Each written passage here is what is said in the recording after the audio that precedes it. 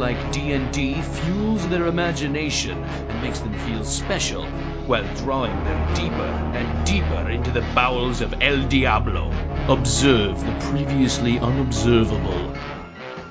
I'm attacking the darkness! Roll the dice to see if I'm getting drunk! Yeah, you are. Are there any girls there? Yeah. Anyone can play. I don't really know the rules. Listen, there aren't any rules. It's a game of the imagination. Oh, okay. This is your character sheet. Your name is Titanium. I don't know what any of this stuff means. I'll help you. I'm the Dungeon Master. I control worlds, universes. Okay, you guys can talk to each other now if you want. Welcome to episode 6 of DC RPG, the Hero Points podcast. I'm your host, Siskoid, and normally I would have the irredeemable Shag with me, but I'm keeping him for the listener feedback this time. Why? Because, folks, this is the show that looks at the various DC Comics related role-playing games, and I do mean various. So in the past, we've exclusively covered Mayfair's DC Heroes RPG, because that's the game that Shag and I both know. However, he's played the West End Games DC Universe RPG extensively, and I've played Green Ronin's more recent DC Adventures RPG, so we thought we'd do separate episodes on those with guest hosts who actually share each of our experiences. So to talk about DC Adventures RPG, here's one of my players in not one, but 2 DC Adventures campaigns, one of them aborted, one of them carried to term. From the Lonely Hearts Romance Comics podcast, it's Fern! Hi, everyone. DC Adventures. It's you had already played Mutants and Masterminds, on which this is based. Absolutely, it's the exact same system, but with DC flavor. Also, this is Hero Points, so are you doing 2 a year now? This is the 3rd, sir. What? This is the 3rd in 2017, What? and we're doing a 4th. No, get out of town. Well, at this recording date, which is months before you hear the episode, probably, I'm going to try to... I'm going to forget about this. Parcel them out. I've still got 8 months. Oh, dang. Of the year to find a way to do something with I Shag guess we again. need to actually play another game, huh? Yeah, do it live. That's still one of the plans, though. To do... Don't say do it live. Bill O'Reilly lost his not job. live. We'll do it live. Not live. But I mean, record a game is one Yeah. of the things that people would like us to do. Let's do it. I'm ready, Coach. I don't know how that would... I'm ready, Coach. Put me in. Well, you'd be good at it, unless you played a mute character, which has happened, as we'll see. No, because I've done that. I can cross it off my list. Okay. So is there a bucket list of weird characters? It's in my head. Okay. So DC Adventures RPG is... Let's look at the product. Okay. Came out from Green Ronin. Yep. The makers of Mutants and Masterminds. Yes. So right now I'm looking at the DC Adventures Heroes Handbook. And the Heroes Handbook was the core book. It's really, they say Heroes Handbook as if it were a player's handbook. Right. But it's actually Game Master's Guide as well. The main difference from this one and Mutants and Masterminds 2.0, what I loved about the system, it is based off of the D20 system. That's what I hate about it. Well, yes and no, because what I like about the D20 system is ostensibly, even if you are under-leveled and you've completely screwed up your stats or whatever, you still have a 1 in 20 chance of doing it right. And even if you are way over-leveled, you still have a 1 in 20 chance of screwing up. Whatever. So there's still that possibility. Honestly, the main thing about the D20 system is if you had a good DM, he would be able to, readjust things on the fly. There's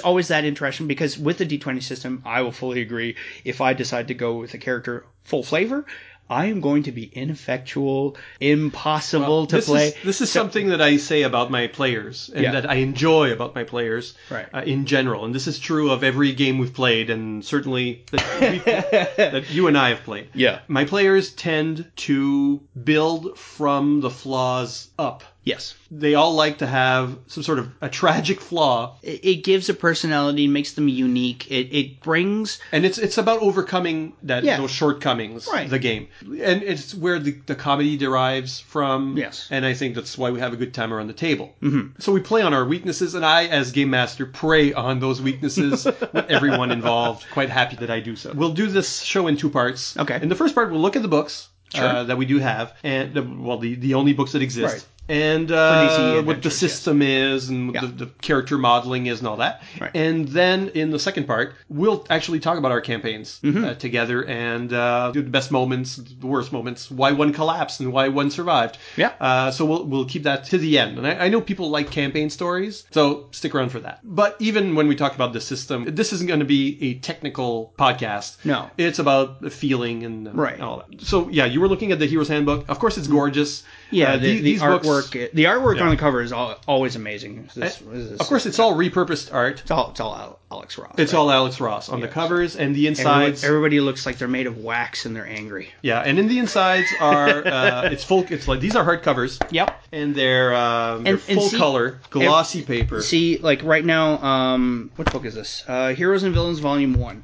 I just flipped over to page 221, and there's General Immortus, and he's clearly a Nazi. No, he is. And Gentleman Ghost. Oh, there he is. I love Gentleman Ghost.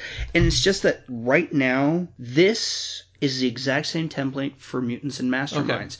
Mutants and Masterminds, they've went and created their own generic city. They have their own generic like a Justice League, but they also have their own generic villains. And what I remember from the campaigns that I played in Mutant Mastermind, I went through the books, and what I really loved is they have villains fleshed out for this campaign that feel very much like they could just be tossed into like a Justice League Unlimited episode, and no one would be the wiser. They have and they touch on every trope. They got one that's like an atomic powered brain in a power suit who has a catchphrase where no one will understand the full limit of my genius because no one will survive it. And it's like, they put enough flavor. A lot of these games are to cater to the four-color comics. And these books, as a these style. books, DC Adventures and Mutant Masterminds, because basically the same system except one has a copyrighted, world to it, can do the grim and gritty. Like there are rules There's no reason you can't. Constantine and like Hellblazer and all those. You can go that dark if you want. You can go Booster Gold and everybody's got jetpacks and everything is great. You can do that, and I think that's wonderful. And this is what I love about these. Well, these came out in 2000. Well, no, I say these. The first one came out in 2010. Right. Just before 3rd edition Mutants and Mastermind. Looks great. All the pictures are from the 2000s. Yeah. Really, so they've sourced images from the past decade at the time, the past decade of comics. I think they probably only had that deal with DC. It had to be from that point to that point, or perhaps it was like a production thing. It could be. The colors had to be, they didn't want to recolor Right. any panels, so it's got to be like a later printing process. Maybe it's that, because I remember on the website, on the forum, I was looking forward to this game. Right. So I went on the forum and I participated in discussions for a while there, and I saw they just released like pieces of the system, just like a teaser, and they were looking for images. So like, can you suggest images for these two later books? Right. Heroes and Villains Volume 1 and 2, which is basically the closest we'll get to a who's who for DC Comics in the modern era. I mean, this is really a snapshot of pre-New 52 and DC you Comics. know what? I was going to suggest, if you are a big DC fan, these are gorgeous books. Even if you don't want to play the system, just like you said, the Allies and Enemies, Heroes and Villains Volume 1 and 2, these are wonderful to have in your collection. They're hard-covered. They're probably not that expensive because they are gaming books. And the system itself, once we get into like the mechanics of it, it's not that hard. But even if you don't play, like, there's big blocks of stats. But there's a full history and personality of each character, Like here, and let's, gorgeous art and lots of characters. Oh yeah, Lots of characters. you know what? I just hit one. Firestorm. So you get several Originally versions. Firestorm, and then there's like real name, occupation. They got like, almost 2 full pages of this has background. more text. This has certainly more text than the original Who's Who. Yeah. And I think for some of the characters, more than the loose leaf Who's Who. This is basically the Who's Who we never got. And then those 2 books came out, and then Is it this one? the last one was DC Adventures Universe, which is basically a retread of the Atlas of the DC Universe that Mayfair came out with, although all the art is different. It's also later. It's not 80s, so you've got a parallel Earth. This picture's pretty 80s right now. You've got parallel Earths Like in there. that's which- almost some Kirby crackle in there. you couldn't have in the other Atlas, because by then the multiverse was gone. Yeah. Now the multiverse is back. So Yeah. you're really getting that snapshot of, and I think that's what, it didn't kill the game. I think there was only ever supposed to be 4 books, and they Right. came out over 4 years. Right. So 2010 to 2013 were the release dates. So it took a while Yeah. to get them all, to my great distress.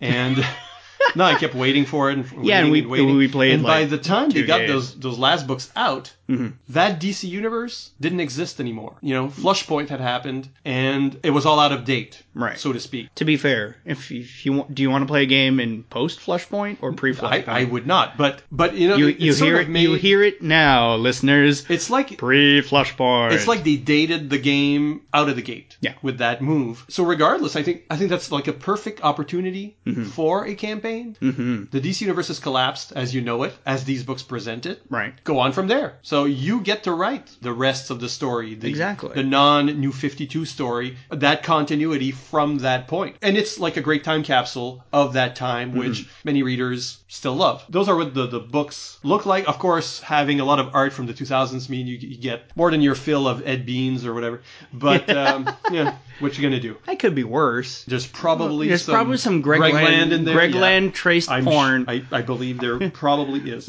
look, But also you get some some Jerry Ordway and you get you get some great the artists. quality of the book and the artwork inside is very good. So let's talk about the system. Okay. Yeah, D20 was not my thing. Correct me if I'm wrong, but Mutants and Masterminds really did poach a lot of its core concepts from the DC Heroes RPG. DC Heroes, and I'd say a bit GURPS as well. Okay. It was very point-based. The system was, you have on a scale of 1 to 20, that's your character level. And at 10, which was the normal starting point, you got X amount of points. I believe it was, going off memory here, 150. So basically every 15 points that you got, you gained what it was, a level. You had 150 points to play with, and you could take minuses. So you could take like, oh, well, my hero is blind. Okay, here's an extra 20 points for you to play around with. Why?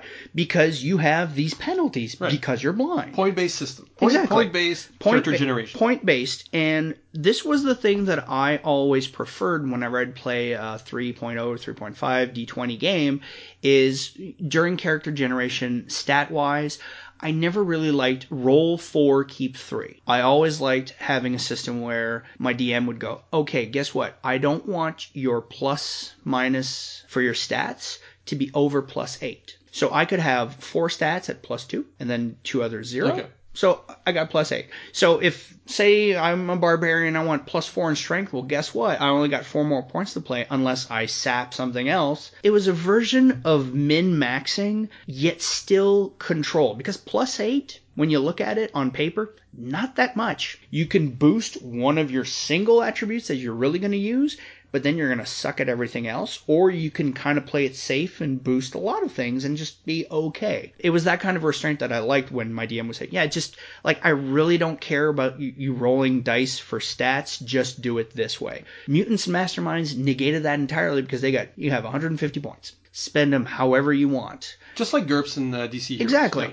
But what Mutants and Masterminds also added is called an array. And the array was to basically take a character that has a multitude of powers. Someone who could do a lot of things. And you'd think, well, okay, this person has all these powers, but he's still only comparable to this other hero who has basically 2 powers, but he's really good at them. How do we do that? Well, that's where the array came in. Yeah, it's like a little package of powers. It's a package of powers where you take one power and then you pay very little for all the other powers. The thing is, you can only use one of those at a time. So if I were to say take the character that I did, the robot one that we'll get into later. Yeah. And I made it a power array where he was super strong, but he could also shoot lasers, and I put those into the array. Well, that basically meant if I'm lifting up, say, a boat, I can't go and shoot my lasers because all of my power for that bracket is used to lift up the boat. So let's use an example from the game here. There you go. For example, okay, so for example, the demon Etrigan. Among his powers is one array, and the array is magic, which includes hellfire projection, matter control, and telekinesis. Right. So he has all those powers, but they're a magic spell, and he can't cast more than one spell at a time. Exactly. So he can either telekinesis or hellfire or whatever. And that makes them cheaper to buy, so that he can have more powers, more versatility, and yet not be overpowered. Exactly.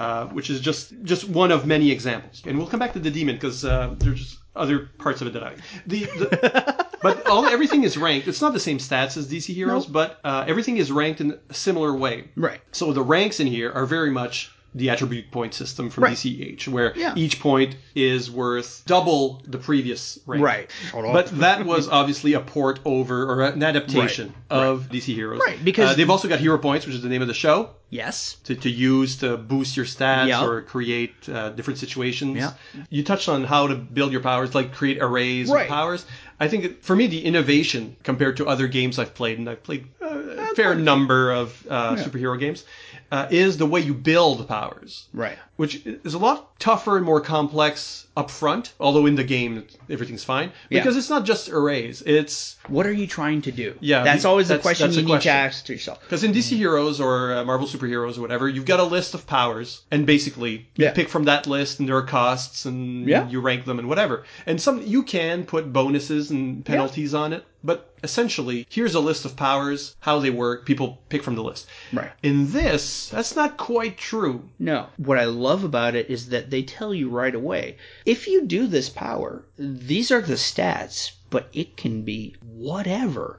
Like, okay, let's say, I think there's a power called Blast. You shoot blasts. Boom, boom, boom, boom. It could be like a mutant power. It could be magic. It could be technological. It's a blast. Exactly. Basically, it's an offensive attack. Ray. Right. It's a ranged offensive attack. That's literally what it is. That's all it is in effects. Right. As far as effects go. As far as mechanics in the game, it's a ranged offensive attack. And there's no real difference between any kind of energy. Oh, yeah. You could create 10 different heroes with blast. And the blast would always be completely different or have a different source. Because you can say, oh, well, this is an electric blast. Awesome. So if you're shooting electric blasts at, say, a robot, well, the robot more than likely actually has a weakness to electricity. But if you're shooting fire blasts, maybe not.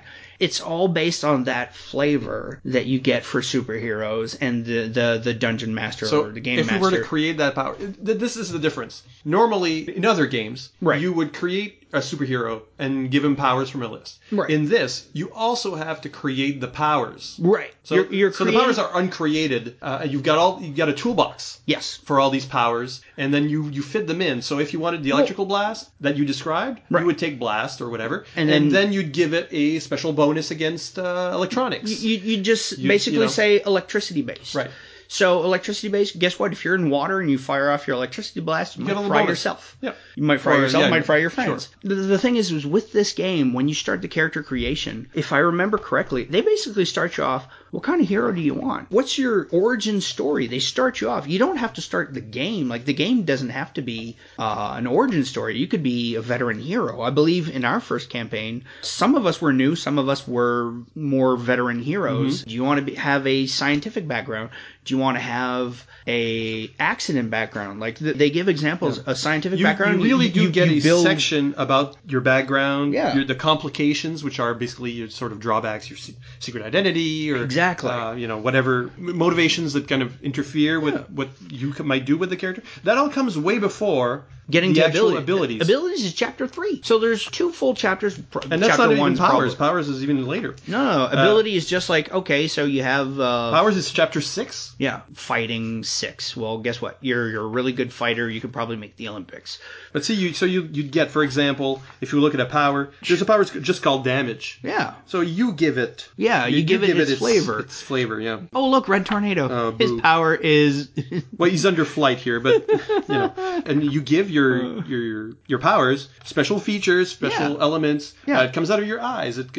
Each power might be on the list. You might have relatively few powers, but in actual effect, sky's the limit. You can transform any of these powers into a variant that's interesting. And what's really fun with the system is So we've started a campaign. You're the game master. We've done a few things. There's myself. There's Marty and Bess. Hey, let's do a Lonely Hearts DC game. Woo woo. Young Heroes in Love, Right. Chapter 2. You know what? Look, that's a good idea. Mark that down. Young Heroes in Love. We can all love each other.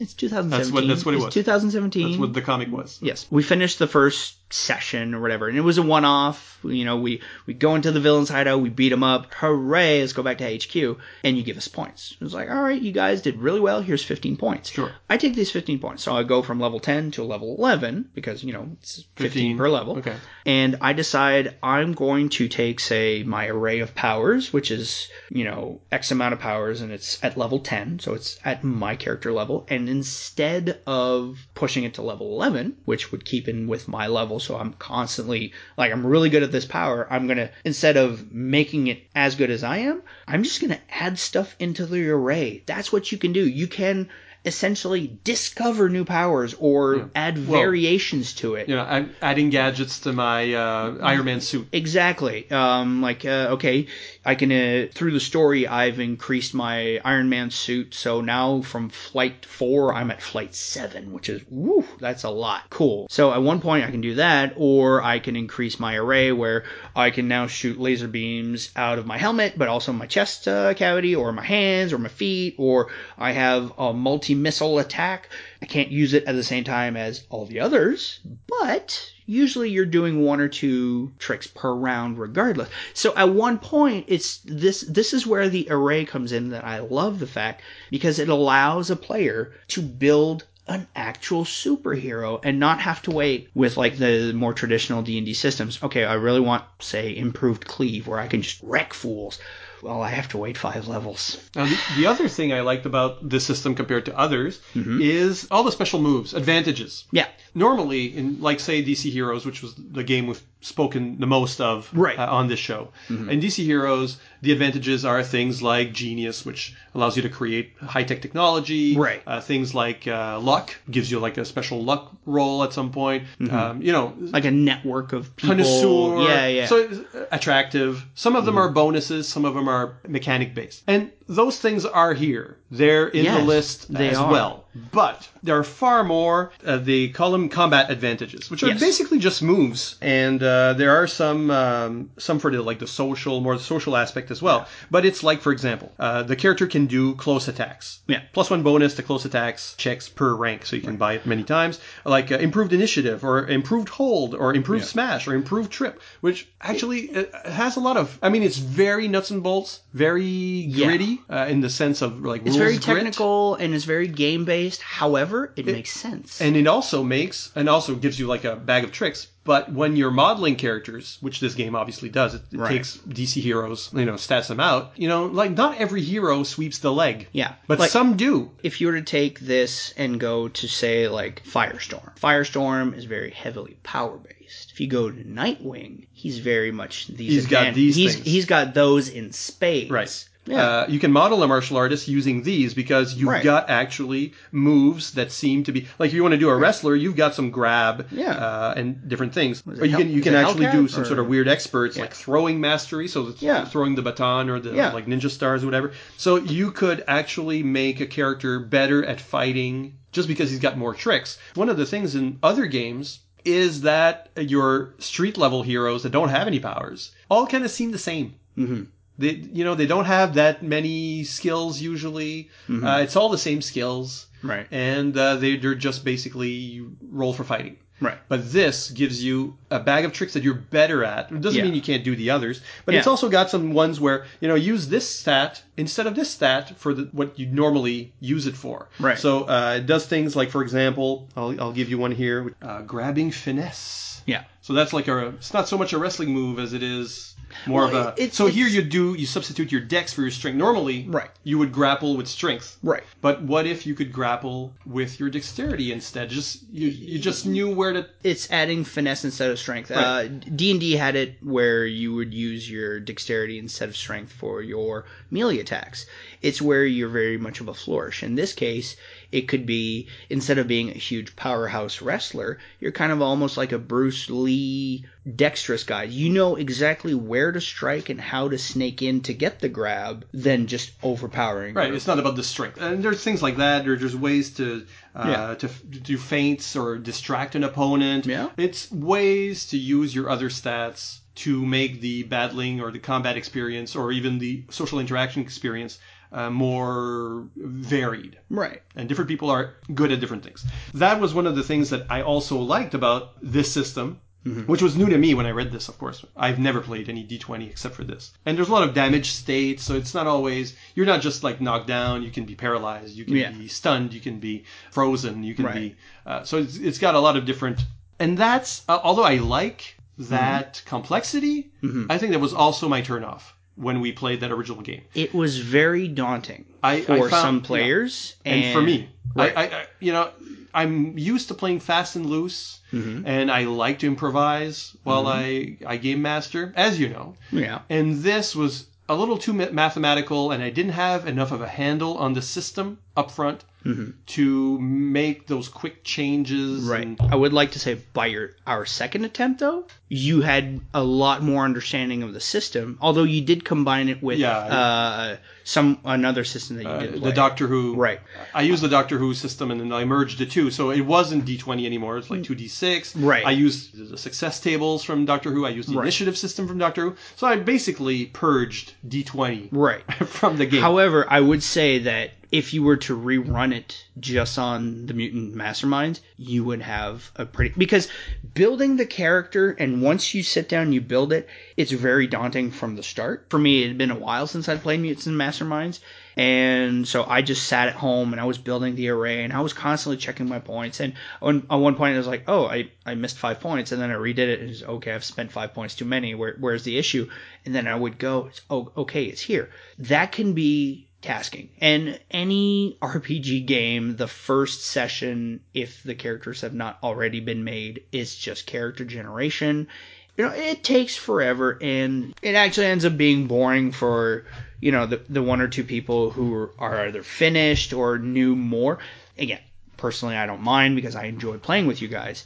But even then, I did my research at home, so because I figured, well, I'm the one with the most experience of the system. I'm just get this out of the way, and then I can help out others. Yeah. And I like doing I always guide players through charging, as I call it. Charging, but I like the idea of charging because it's like charging up an avatar with stuff. Yeah. So the system itself is a bit complex for that. But when you boil it down to the results, it's super fast. It's super easy because everything is based D20. If you're the game master, you know, all right, well, they need a 20 to do this. They have a minimum plus 10, so it's a 50-50 chance. Cool. So it's very easy to adjust. You know what? I got lost in your explanation because there's a level of abstract in the game that I never took on properly. So blah, blah, blah. Yeah. You know, to me, that is not obvious. Okay. And as a game master, I like to be focused on story much more than rules. Right. And so that was a lot of looking up rules or how does that work? And let's not forget that role and the defensive stuff. And it was a bit too nuts and bolts for me. And that's why the campaign collapses. The first one did. The first one. And that's we'll talk about that in the second part of this. So I got nothing against the system. And I think it's got some nice, in terms of character generation, I like to work with that. Right. It's just it's how to implement that during the session. I didn't have D20. It relied on you quite a lot. You know what? We'll talk about why it collapsed. I don't think the rule set was necessarily the only reason. All right. No. I'll throw some people under the bus. So... Is it me? It isn't you. I think you had the best character in that law. The one I wanted most to play with subplots and whatever. No, truthfully. He was the worst. Yeah, I like that. So the final thing I'll say about these books is that one of the things that I like about the whole arrays and building your own powers is that you can have fun with naming them. Yes. And some people will have telekinesis and telepathy, and that'll be in bold. With some characters, they really put on some flavor. And I took out a few examples here, but let's look at Volume 1 of You mentioned Etrigan. I did mention Etrigan, and let's go back to He's right there. Here are his actual powers. I like how they did, for example, and this gives you the idea that, I like do that, or it makes it more fun. Okay, he's ageless, which is immunity 1 to aging. And then they say it costs 1 point. Right. But he's got array. They're not necessarily arrays. Sometimes they're just a bunch of powers that are under a same heading. Right. So demonic prowess, which is a package that gives them enhanced advantages, improved initiative, enhanced strength, limited to lifting in this case, leaping, quickness. It's body. Yeah. Body stuff. Yeah. But it's called demonic prowess. And then he's got demonic regeneration and demonic resilience and demonic senses, and he's heartless, which means he doesn't have a heart. He literally has no heart. has no heart. You cannot pierce. You can pierce his chest, but Right. there's no heart there. So he's got no blood. Or maybe the blood is just Just like he's a constantly- sponge of blood. But each of these things could have just been called regeneration and resilience and senses. The thing is, but it's they are. It point wise. That's all they are. Yes, that's you're all right. they are. And then someone went, well, I'm just going to put this as demonic blessing. So you see, like demonic senses. In this game, there is only a power called senses. And for each point you take, you can pick from a list of senses that you might imagine. So for him, demonic senses. Like 4. like He's got, it just means senses 4. And it includes dark vision, extended hearing, and extended vision. So you probably, one of these costs 2 points. Yeah. So with a weakness to common sense, because he's Etrigan. that might be in his complications, where you'll also find very often some of the flavor. Right. So for him, enemy, Clarion, the Witch Boy, power loss. So when he turns into Jason Blood, vulnerability to holy weapons, and a weakness. He's bound to demonic laws. So if I challenge him to like a musical duel, he has to. So these are like very loosey-goosey, the complications. They're not like minus to this and the penalty for that. Here's another example I liked. Uncle Sam from the Freedom Fighters. Like, for example, the power is elongation 3. You can stretch. Yeah. They call it national greatness. And then, the explanation is elongation 3. He can dimension travel. Mm-hmm. It's called From the Heartland. Mm-hmm. He's got enhanced strength, but it's called Strength of a Nation. Yeah. He's got senses and like a cosmic awareness kind of thing. It's called One with the Nation. He's immortal, but it's called A New Birth of Freedom. Timeless Principles. Power of America. We grow 'em big. So they've got names like that. And my absolute favorite is actually Ambush Bug. Of course. Ambush Bug. His power to break the 4th and 5th wall by creating the 5th wall, then smashing it because Ambush over Bug, your head. Actually, even the text is different. Where instead isn't it written in like Comic Sans or something? He's written it himself. Oh my god! And then there's always an editor's note, kind of setting the record straight if it can. Yeah. And there are stats for Cheeks the Toy Wonder, his doll, which is all in the -5s and can't do anything. But his powers, he's got protection with that suit. It's called But Under the Green Suit I Bruise Like a Peach. And that's the name of the power. He's got Deputy Continuity Cop. Senses. Continuity Awareness. So you can imagine what that is. There's a power called Pop. It's his teleportation power. It made the pop noise when he... Yeah, like the air sort of... Nice. He's got dimension travel, so they call it popping over to Earth C. And he's got luck control, of course, which negates the use of luck or GM-imposed complications. And it's called That's Not in My Contract. So the character actually has that 4th wall breaking element right in there. Mm-hmm. In his equipment, he's got a copy of the DC Adventures Heroes Handbook. So he can actually he's got the book. So right now, he's basically DC's version of Deadpool. Well, he always was. But probably he was before Deadpool. Yeah, but probably slightly less murderous. Slightly. He's just dangerous. And then, of course, all the flavor text is him speaking to us. Right. And arguably not necessarily being very game to be in an RPG. Another 4th breaker there, Animal Man. Animal Man. So there's a lot of flavor in... Absolutely. Some of the characters are just straight pipe, what you'd expect, but... Like Superman. Yeah, sure. Because he's one of the iconic ones that... Yeah. He's basically what you look at, and then everybody else is different from him in some way. But a lot of the characters have that kind of flavor, and that encourages you to also put flavor in your own characters in games. I really like that. It makes reading these books as well. So it's a nice reading experience regardless of the system. Now, in the original book, just to say, the original core book had like a dozen heroes and a dozen villains. There are some prime examples. Some examples of Yeah. each, you know, like you get your Super Friends and you get your Legion of Doom in there. Mm-hmm. But these other books, the Heroes and Villains Volume 1 and 2, beautiful and Yeah. lots of some characters I didn't even expect to see in there. So there's some Is obscure Wannabe's ones. there? Yeah, I'm pretty sure. Awesome. So you got a lot of different characters in Detective Chimp. Everybody's in there. Detective Chimp, yes. And it's one of the reasons that we played the second campaign Yep. the way we did. And unless you got anything to add. I would like to, and this is, we're not paid to advertise for these books, but if you are a genuine fan of DC Heroes, RPG games with superheroes, DC fan just in general, I would highly suggest you buy these books. They are wonderful, just like for the art, for the info. Even if you don't plan on playing the game, just like as you were saying, there's a lot more info for some entries than there are in the Who's Who. If you're not going to play the game, skip the core book, the player's handbook, Get the other heroes and Villains and the Super Galaxy. DC Adventures universe. Yeah. Get those 3. Yeah. And, I mean, that's it. And Yeah. there will be no more products. Right. This is it.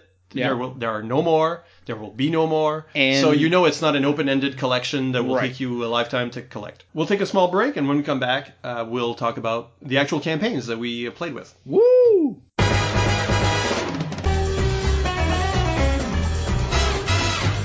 In 2011, the Irredeemable Shag and Aqua Rob Kelly teamed up to create the Fire and Water podcast.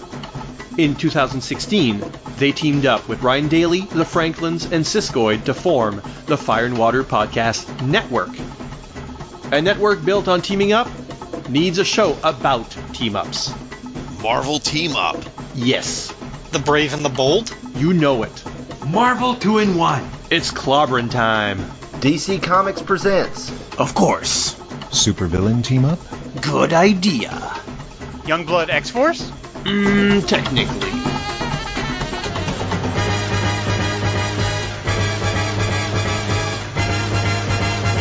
FW Team Up, coming this summer, only from the Fire and Water Podcast Network.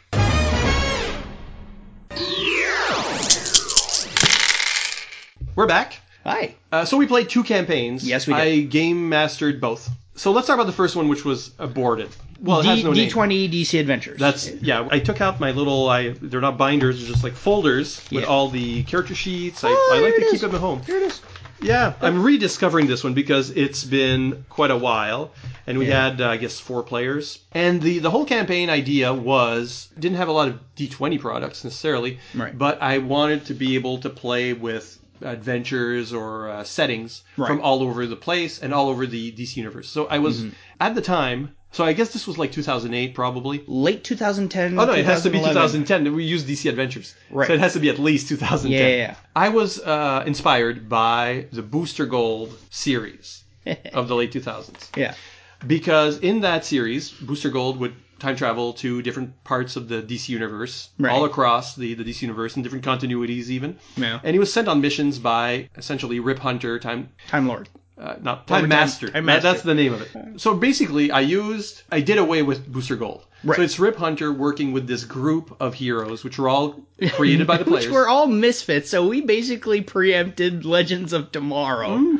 I mean, honestly, if you think about it, you're right. we pulled that almost like 4 years prior. Yeah, we should call him, ask for a check. I have, I think I have a history of doing that because I also played a GURPS campaign that was essentially Warehouse 13, which was called Warehouse 23. It was the same idea, right? With just a little more John Woo to it. So, but before it actually happened, right? I think we did some stuff. The Doctor Who RPG that actually did things that the first season of the Matt Smith Doctor did. Okay, so one of the things I did for that, and I'm opening it here for the first time since then, is I created a blackboard like Rip Hunter's, because in the Booster Gold book, he always had these blackboards full of clues as to what would happen in the DC universe during the year and what Booster Gold might be asked to go through. So there was like a lot of hints about whatever crisis was coming up, right? Or what was happening in the other books, which was great fun for fans to like try to find the clues.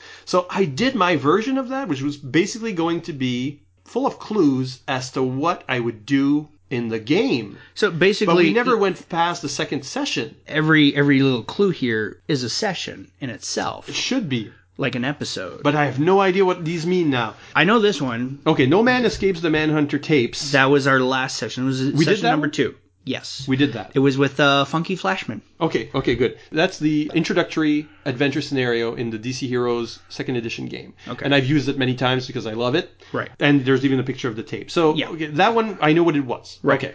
There was that one. You know what? Before we get into this, let's present the characters we have. Oh, okay. So, you were the game master. Yes. No character. Rip Hunter. Yes, Rip Hunter and pretty much everybody else.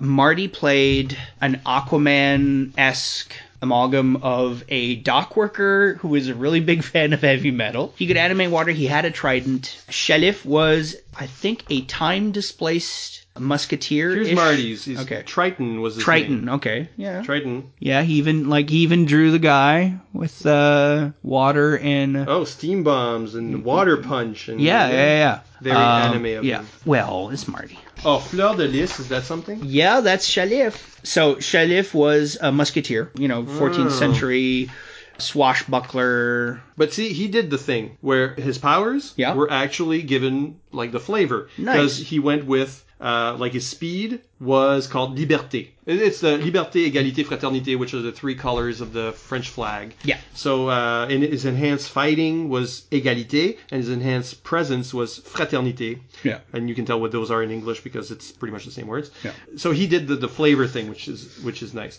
See, I even did the same with my character, but we'll get to it. Then we got Julien, who played Tesla, which was actually Nikola Tesla. Nikola Tesla with his rocket skates and Tesla electric gun, force field belt, electro skates. He was a steampunk gadgeteer. And probably taken out of time because we were playing with time travel anyways. Man, we really did do Legends of Tomorrow. Dang. And then there was yours. Emerald Centurion, which was basically a play on Iron Man. However, the twist was my character started off not as a hero whatsoever. He actually was the hero's battlesuit. And his origin... He became sentient? Yeah, he became sentient because some fight, I think I said, with Weather Wizard, because whatever, we need a throwaway villain for this episode, got blown through a Radio Shack. I can say Radio Shack, they don't exist anymore, they're now the Source. Blown through a Radio Shack and had to fix his suit, and he just ransacked a bunch of TiVos for the electronic parts. And because TiVo has that programming where, if you record a lot of this shows, it'll sometimes record similar shows that it thinks you might like. So it got like this weird artificial intelligence inside it with the original programming, and it just came alive. Right. So it essentially was the battle suit without a person inside. And I actually did that. Like Protection 10, I called it Bulwark Armor Plating. Regeneration was the TiVo parts. Communication was wideband wireless rapid AM/FM micro, which we actually came into play with the Manhunter tapes. Flight was Phoenix Mark 7. Yeah, I just went nuts with that. It was fun. I love that character because it was a legacy character. But see, like here, it says in his complications, he's got fame because of his heroic lineage. And that was... Right. Because of his heroic lineage, because his hero, like the original hero, was part of a long line of heroes. That went back... went back to like Roman times. Yeah, which is why he was the Emerald Centurion. Yeah, exactly. So that was all stuff because we were playing time travel. Right. Obviously, you'd meet some of your legacies, some of your ancestors. Yeah. And we never got to that, to my great shame. Yes. At collapsing the You know campaign. what? We were only 2 in. We can bring this back, What are your best memories from this campaign? Okay. Well, this was my first campaign of playing a Mutants Masterminds after a good while. Personally, I took the stance, I'm going to try and make a character that's not too much in one specific area because of the system. I knew it was kind of new for everyone else. I just wanted to basically just plug a hole here and there. So I didn't go too crazy with the character. I really liked it. The first episode was we were at the docks. I remember lifting a boat for some reason and then tossing it and then realizing, oh crap, we need to get on that boat. And now it just went and tossed it. Okay, so I flew everybody onto the boat and then dropped them off. And then, we found solutions around the problems we were creating, which was funny. Which is what usually happens with superheroes. They create their own stupid problems. The second episode was the Manhunter tapes. And from what I remember, it was one of those episodes where we never really did much combat, if at all. Like, we did a bit as, like, the opener. The scenario is really about going on reality TV and trying to convince the audience to phone in to give you the tapes with your secrets on it. Right. Rather than give it to villains. Who will essentially broadcast them to the world. Right. And that one played on, it's not always about fighting. The system, is still designed to have cool combat, but you can't do it because by doing it, you're giving valid points to the villains to get the tapes to release your secret identities. Right. And that is where, as a game master, I live. Yes. I live in the social interaction and humiliating the characters. Yes, and you humiliated us with Funky Flashman. It was great. And the thing is I remember the way we solved it was by me going into the master tape room where the tape was hidden. Because it was all in like a TV studio. Mm-hmm. The Manhunter tapes was hidden amongst all like the master TV recordings for that one TV station. And my character went in there and basically dropped an EMP, wiping the tape, but also wiping all of the master recordings of the TV that he enjoyed because he was a sentient robot. He could stream TV through like the airwaves while on a mission. So he's just watching Golden Girls in his head. Yeah, that was part of your... Yeah, that was the whole part of his thing. It was like, Three's Company, come and knock on our door. And he's just fist-fighting villains, whatever.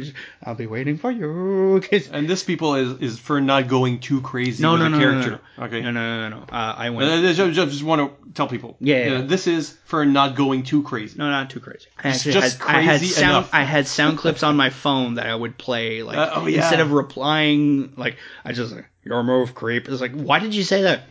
It felt opportunistic. Like, Emerald Centurion was an idea I'd been kicking around for multiple games, and like any role-playing game, they are, I would guess to say, 75% non-starts. I want to start a game. What system? Cool. What time? All right. Awesome. They never start. They never get even past character generation. Shag and I talk about that all the time. It happened to us many times. Right. It's just part of the... Eventually, that's why I don't say no to these things, because I know that even if I say yes, more chances are it's not going to start. If it does, great, awesome, because I enjoy it. But if it doesn't, I'm already not playing anything right now, so you don't whatever. lose anything. Exactly. Let's look at the other campaign, because... Yes. All right, let's break open... Yeah, but before we break open, we did say we would talk about why this one collapsed. Well, one of the reasons was I wasn't comfortable with the system. Another was that I liked my concept, but I don't know. Very often I try to do these multi-genre games where I can pick and choose from different books afterwards through the time travel element here. Right. But I felt like I'd been doing that too often and for too many games. And I sort of bored myself. Got stale for you. Just then. And I realized it, by the second session. And I wasn't as enthusiastic about, once you sit down with players and they make characters, what can we do with those characters? Right. And sometimes the chemistry's there. You feel it around the table. The personalities are working well together. Yeah. The players are enjoying playing those characters, and that makes you want to keep going. To be fair, one of our players was very hard to read if he was enjoying it at all. We had like a stone-faced, quiet player. Yes. That you have to draw out. Are you having fun? Yeah. It doesn't feel like it. Okay. And then there's that. Then there's the kind of player who will get frustrated that maybe he didn't cover all his bases, or that his character isn't playing out the way he hoped. Right. That happened in the next campaign as well. I've made some characters that on paper and in my head, this is going to be a great idea. Actually play them. This is a terrible idea. What the hell was I thinking? Sometimes it's easy to let go of a campaign because the players aren't really bugging you to keep going. Mm-hmm. So that was one of those where there was like the lull between session 2 and session 3 got so long that by the time someone asked, it's like, well, I started thinking about playing some other game. Right. And that's all that happened. The second campaign we did, which was much more recent, we ended it like a couple of years ago, was called Justice Legion. I've talked about this on the show before with Shag, because it was my ongoing campaign at the time. But it's really a weird combination of elements, because it was supposed to be precursor to the Legion of Superheroes, but centuries after the main DC universe. Yes. And it was an idea that was to take a bit like the Marvel's 2099 approach, or the original Guardians of the Galaxy, where you would have characters that were pre-made. The way it worked is that because this game was so top heavy, character generation heavy, as we talked about, I would just take the characters as given in the books already right there, and then I would just tweak them by making them futuristic versions. Oh man! So they're either the descendants of main DC Universe characters, or like Pharaoh Man is a precursor to a Legion character. You know, so they would have the same names or similar names. Yeah, very similar. Like, because this is, you know, the 28th century. And then I might tweak the powers, add a few powers, remove a few powers, change the complications, whatever. But it was basically, I didn't have to redraw a character, and no player had to do that either. Basically, here's a character you're going to play. Right. And people would, at the beginning, what are the choices? What kind of characters you want to play? And some people would play a character forever. Right. Like you. Because I played the Green Lantern. I played the dumbest Green Lantern possible. Brick. BR'. On fireandwaterpodcast.com, not only will I put pictures of the books and the interior so you can see how nice they look, but also put a picture up of Brick, because we do have an avatar of him that was at the table. It's just behind you there. Yeah. So Brick and his green board. And his green board. I found a whiteboard, but no, it has to be green. During the Sinestro Corps War storyline in the comics, you saw a lot of Green Lanterns, obviously, thousands of Green Lanterns. Yeah. And in one shot, and it's like this joke character, perhaps. It is straight up a throwaway. It is like a full-page splash. And you've got a lot of Green Lanterns.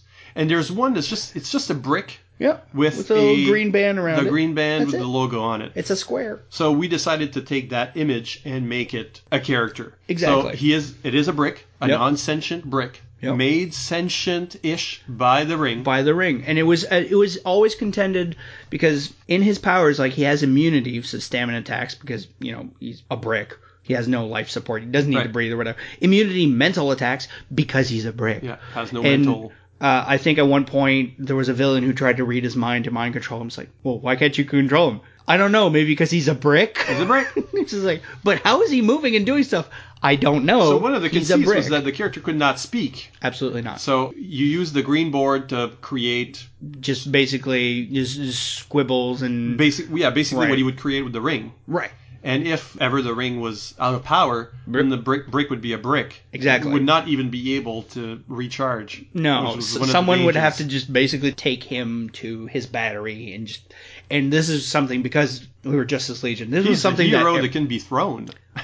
Yeah, like the fastball special could literally have been done with him, because he could have been thrown, then create a baseball, then throw it. It made no sense, and that's why I love this character. I love playing this character because, as a silent protagonist with the dumbest, cheesiest power ever, the Green Lantern Ring, about able to create light constructs, which, honestly, it's not that I felt like I was pulling back. Like, I could have been like the dick Green Lantern, just do everything for everybody. I didn't want to do that because I enjoyed playing with the other players and seeing what they were capable of doing too.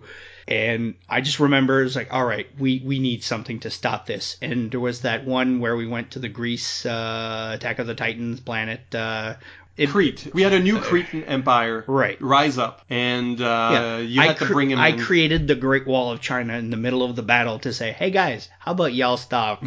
But I can't say anything, so it's just a hard light wall. You would speak in ideograms in a way. Right. Yeah. Like, I think one villain, I drew a screw and then a baseball, so he was a screwball, and he didn't like that. And then there was one villain where I had the brick floating at the end of the street wearing a little duster and a cowboy hat, so it was like Unforgiven or The Man with No Name, and we had like a shootout, and I won because I rolled like a 20 on that. And the one I loved was when we had like a fight with the Fatal Four, which is like a pre-Fatal Five, and similar characters, but there was an analog to Brick, and like an analog.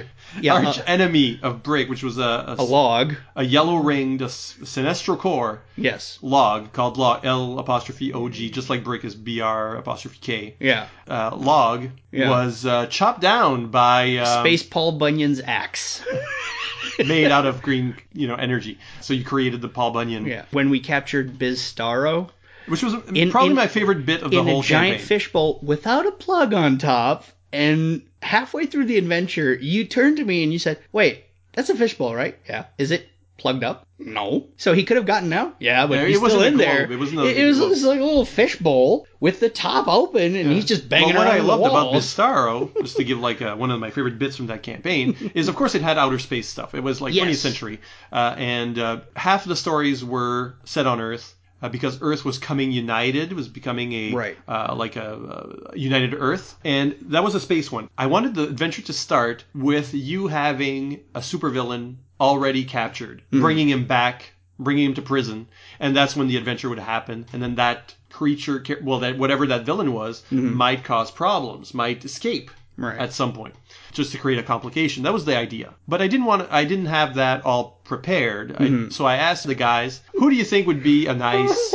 I remember this. Who do you want to already have captured? Yeah. And we'll do a flashback to how you got him. But you'll have him in tow. And I love to do those little teasers, which we don't have to roll up. Let's just tell the story. Y'all just creamed him. Yeah, and let's just tell the story how it happened, and then let's move from there. It's like how I wish Spider-Man 3 had opened. Basically, Spider-Man beating the crap out of Mysterio. Let's just start the movie. He's done. It's like he's just smacking on that fishbowl, then he's got him webbed up. And it gives you the impression as well that like the universe is living, it's breathing, it's happening. And even though we only played 7 sessions of that. That's like 7 games. That's it? And we finished in 7? Yeah, and it feels like way more because I thought we played like 10, 12. No. Bizarro Star was probably your idea. Yes. And when we merged it to Bizarro, and the conceit was that he doesn't conquer worlds, he mind controls whole populations into leaving their world behind. Yes. So it's like all reverse. He was just too dumb to escape the fishbowl. That's the thing, because he's a big starfish. But he's also a Bizarro. Right. Got a lot of fun gimmicks with the Green Lantern ring. Yes. And the fact that Brick was an inanimate object. Yes. On the Cretan adventure,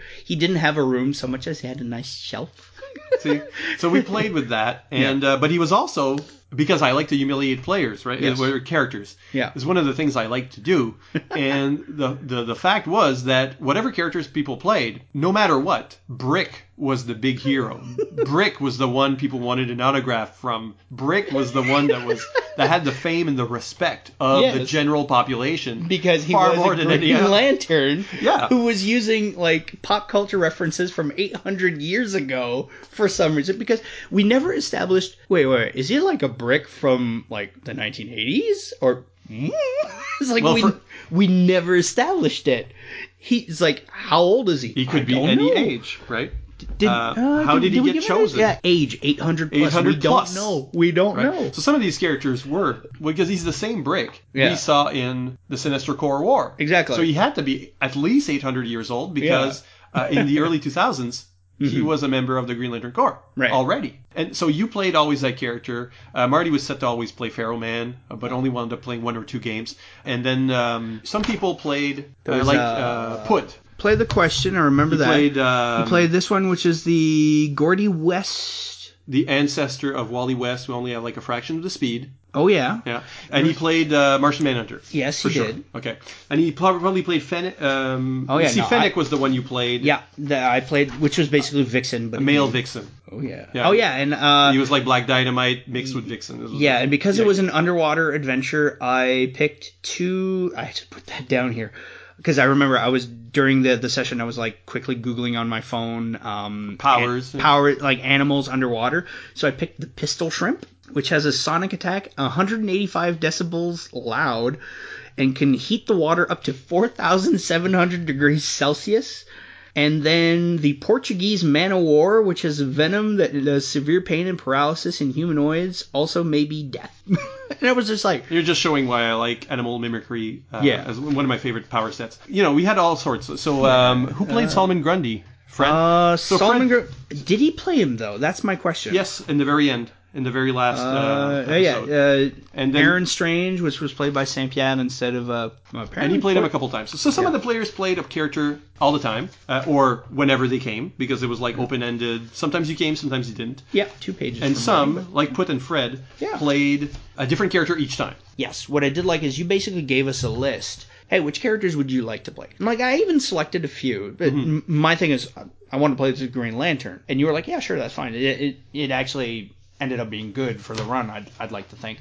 You know, these guys would cycle through the characters that you'd say, all right, today you're playing this character, and oh, guess what? You're playing also this character. And that was fun. I genuinely liked that concept. We had Wildcat as well. I think there was a few more in the ones that were tagged. There was like the Demon Etrigan might have shown up because he would be immortal. Yeah. So it would be easy to bring him back. Martian Manhunter was just still him, immortal. But the question was a successor hero, a new question. Right. And Put was great at that, was doing like all the conspiracy rants from the Justice League Unlimited cartoon. He's that kind of character. Yeah. But so a few more, he actually had a power. He actually we actually modeled the conspiracy figuring out as a sort of senses, like cosmic sense. See, his powers are all the pieces matter, which was an enhanced awareness. Which was connective awareness. Once per game, make a perception roll to gain information about the Great Conspiracy. Yeah. And he used that. And I used it. Was about the Crime Bible or something. Right. Oh, yeah, we had that. We put the Crime Bible in there. Face Scrambler was basically instead of the faceless mask, it was actually like a scramble effect. Yeah. I found usually the changes were based on a picture I found. Right. Like something from, fan art where they redesigned characters. Right. I'll include it on the website as well. So you can see, like, I'll include a few of these brick. Right. And so you can see what character sheets look like and how we integrated pictures. But basically, these were all created without the players. Right. Mostly. And just, handing you off this and the basic personality that we've discussed probably over a chat. And let's go. And we could actually do... Basically, the campaign was a mix of DC Heroes adventures. We did, like, the political stuff from Taking Out the Trash, which is a Watchmen adventure. Mm-hmm. We did Project Prometheus, which we've talked about on the show before, for the Cretan one. I just adapted them to the future, adapted them to the larger storyline of... It's important to unite Earth to be invited to the United Planets. It's like, Legion of Superheroes Year Zero, basically, where we're just setting up that future. And it's important, and the characters are really involved in that, and the Dominators and the Durlans and all that are trying to stop it. And for all those adventures, the space stuff and that conspiracy stuff, I basically pulled from the Star Trek Next Generation RPG from Last Unicorn, which had an adventure book called The Fragile Piece, and that's what we call the campaign. The Fragile Piece. It was always a fragile piece. And, and we always, plug that in. A lot of the social interaction elements of the game were about creating that piece and negotiating a piece side by side with the superhero. And also you trolling every other player. Well, like the one, I believe it was the Bistaro opening, where we had Swamp Thing in space. Oh, no, that's the Project Prometheus one. Prometheus? Oh, it started off? I said the Dominators... The teaser was the Dominators secretly sent a comet our way. So it was going to hit Earth. And that's why Project Prometheus is about a shield. Oh, right. A force shield, a planetary shield. And we were like, hey, could y'all just lend it for us for a bit? Because this is going to be a problem from now on. Right. And then Fred, who was playing Swamp Thing, had to roll like a ridiculous 20 to find this one piece of biological material in the middle that he could grow out and then go, I hate you guys. Yeah, no, Fred didn't do so well in that part of the adventure. I remember what happened. I created a giant baseball bat and I knocked it back into space. See? We don't know where it went. I could have done that. The sun. Maybe. I think so. Maybe. I could have done that from the beginning, but I was like, you know what? You try your best. Well, it's not trolling. I actually had, if I were playing Swamp Thing, I had, a billion ways to fix this problem. He did redeem himself later with yes, he did. Other things. In particular, if he was the one playing Plastic Girl, that's one of my notes. When I look back in my notes, I put, a lot of smiley faces at the Plastic Girl stuff because it was hilarious. Yeah. So he really played that character well. It's like the zany... It was Plastic Man's descendant, but really very loopy. Basically, Woozy Winks was integrated into it. I think she looks like Velma from Scooby-Doo. Yeah. I really want to read my synopsis of the very last episode. I put that on my blog at the time. Yeah, okay, go for it. So this is how we all wrapped up everything. The Earth stuff, the space stuff. The story culminates in a Dominator plan to annex a planet on the cusp of United Federations of Planets membership, just as Earth is. Aaron Strange, descendant of Adam, Right. and Green Lantern Brick, Yeah. were joined by new members, Grundy. Solomon Grundy as a more cultured but no smarter Southern gentleman zombie. Yeah. And Gordy West, Federation ambassador with a tiny fraction of Wally West's speed, and stopped a Durlan spy from destroying the planet's unity. Simultaneously, the Question, Wildcat, Martian Manhunter, and Oracle were on Earth exposing the new Earth president's murderous VP as a Durlan. So we beat I think I was playing Supergirl on this. I think I was Wildcat on that one. That makes sense. While a teaser took care of a long-standing subplot featuring Enigma, a female Riddler, destroying Batman's legacy in Old Gotham with Fennec, the male vixen, Plastic Girl, Pharaoh Man, and The Question, putting her in Science Police hands. You basically got to play 3 characters in this, and we just like got 3 teams going. It all came together quite well, it says, with great conspiracy rants from The Question. Put at some point said he wondered if he could be a Durlan agent and not know it, and that he'll never know for sure. It was the kind of craziness. The Green Lantern ring passing to a creature that is essentially Godzilla. Yep. So that was the death of Brick. Well, no, it wasn't the death. Okay. Because Brick himself became part of a construction, like there was a little mud hut that someone was building, and they just took the brick and put it in there. So he is part of something greater now. Here's my last sentence on the synopsis. The 2 last sentences. The 2 space adventurers, that's Aaron and Wes. The 2 space adventurers consistently stealing each other's thunder. Yes. Sepia was very good in this role. Sort of a Zap Brannigan type. And Solomon Grundy being reborn on a Monday and leading the resistance on a swamp planet. The same swamp planet that my Green Lantern went to the Mud Hut. Yeah. And this is why I love miniseries in gaming, because you can do the open-ended and it lasts forever and there's no end in sight and you're catering to you're just investing more and more into characters. That's fine. But in a miniseries, one designed to be only 10 episodes, only 6 episodes, 7 in this case, you can give a final end to your character that can be funny, poetic, epic. And you can allow your characters to die or retire in some way. And that's part of the story. And I think it's too few characters in long-standing campaigns get to do that. We did that with our Savage Worlds. Yes. And that one was what, like 8, 9, 10 episodes? Here's the thing.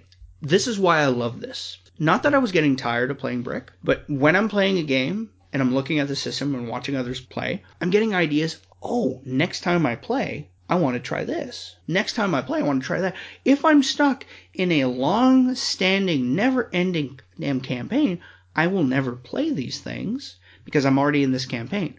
If after, hey, we do 10 sessions, we did 10 quote-unquote episodes, this one is done, awesome. I got to end my character more or less the way I wanted to, depending on my choices and what you have. I get to do another character. I get to try something different. It's like in a video game. It's all right, I played the warrior class. Cool, now I want to try the wizard. And this is a tradition I mean, it's not like came out of nowhere, because in our previous DC Heroes stuff, I would do that a lot. And like you had a guest player. Everybody had a character they'd made themselves, but then whenever a guest player showed up, Marc Doiron or Red Tornado. Bébert showed up as Blue Devil, just to name people. Yeah. Maybe force them to listen to this because I name dropped them. I just, hand them the character, and maybe that's why I thought Put played Plastic Girl, because he's played Plastic Man in that in that context, and very well too. So you would give them a character that was already fully created, existed in the DC universe. You already had an idea of what the character was like. Because it might be like one of your favorite characters. Sure. And then go with that. Everybody else is playing. And then for the other players, it's a guest player who's only in town for that weekend. Right. But it's also a guest star in their own comic. It's like, it's a crossover with actual guest stars. So why plays couldn't the same you play role. Batman? Come on, we need more viewers. Come on. It's the same concept, and it has the same feeling. And for the characters, it's an established star has guest starred in our book, in our story. I'm your guest star. I'm going to bring you new views or listens or whatever podcasts count. Yeah. No. Michael Sano. Yeah.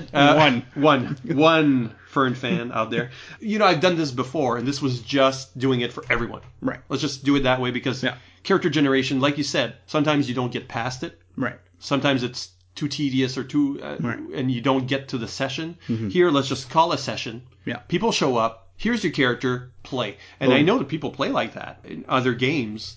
But it wasn't something that we were used to. It's always like, let's invest in character creation. But this was just as fun, and the players did not need to do all the homework. Right. Well, the thing I mean, it's is, a different experience, but it's just as valid. Absolutely. The thing is with DC Adventures, we're already very familiar with the source material. So there's a lot of grunt work there that we don't need to do. We all know Superman, Batman, Wonder Woman. We know all that. With this, it's like, okay, so we already have that level, whereas with regular Mutants and Masterminds, there's analogs we can use, like they have their own kind of Justice League, which I think is called Metaphor. Don't quote me on that. You're quoting yourself. It's a podcast. Damn it. So yeah, they have like their group Metaphor. This is Metaphor. I get it now. Awesome. It only took me maybe that's it. Yeah. Yeah, it only took me like 6 years. All right. That's something that, okay, if a player is new to the system, they have that on top of that to remember, to think about, to that. And when I played it, the first iteration of Mutants and Masterminds, I'll share this because my friend Brad yelled at me so much for my first character. It was a proto-brick. It was a sentient potato. It's a potato. It's a little, I think I actually took an Alex Ross Superman picture and just took out the cape and put it on a potato with a little domino mask over like one of its multiple eyes. And it could just shoot laser beams out of its eyes because it's a potato. And if you try to mind read it, you'd get nothing because it's a potato. And it could not speak.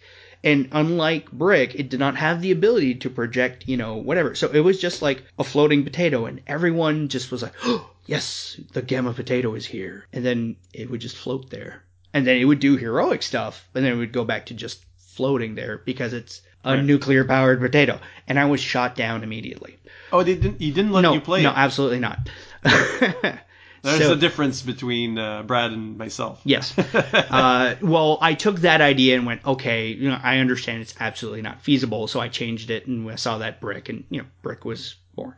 But I wasn't the only one to be shot down. We had a friend of mine, Carlton, who wanted to suggest Headless Robespierre as a magician/wizard displaced in time who was Robespierre with his head underneath his arm. And he could just cast spells. And if he ever dropped his head, he lost his magical power until he touched his head. One of them, another character he tried to submit was Lone Wolf and Cub, where this guy just basically had a baby in little papoose and had super awesome nunchuck skills and, insane martial arts.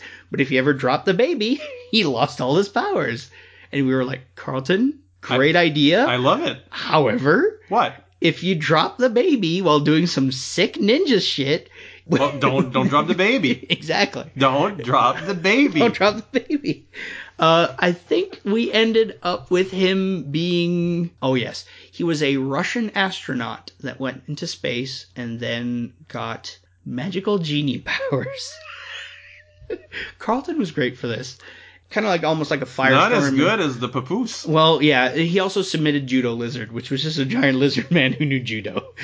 And that was his name, Judo Lizard. Well, one of the great superhero campaigns, because, like I said earlier, I got bored with the Time Travel 1, and it was too much like different things I'd done before. Right. And I did not get bored with the Justice Legion, because I liked the DC Universe, but slightly off. Yeah. Because of the time difference, because everybody's a legacy I think you mean slightly better. But my great holy grail of superhero gaming is, and I don't have the players for it, or I never had the players for it necessarily, is Not really yet. like a Grant Morrison Doom Patrol deal, where everything is just that level of absurdity, and the characters are actually, like, even the power sets would be like a metaphysical kind of idea. I think your friend would fit that. Oh, Carlton? Yeah, because definitely. It's either that, or a really, like a straight up comedy version, a Hero Hotline or a Inferior 5, or if I ever do superhero gaming again, which right now I'm a bit tired of it. I like talking about it. Right. We got some great stories, but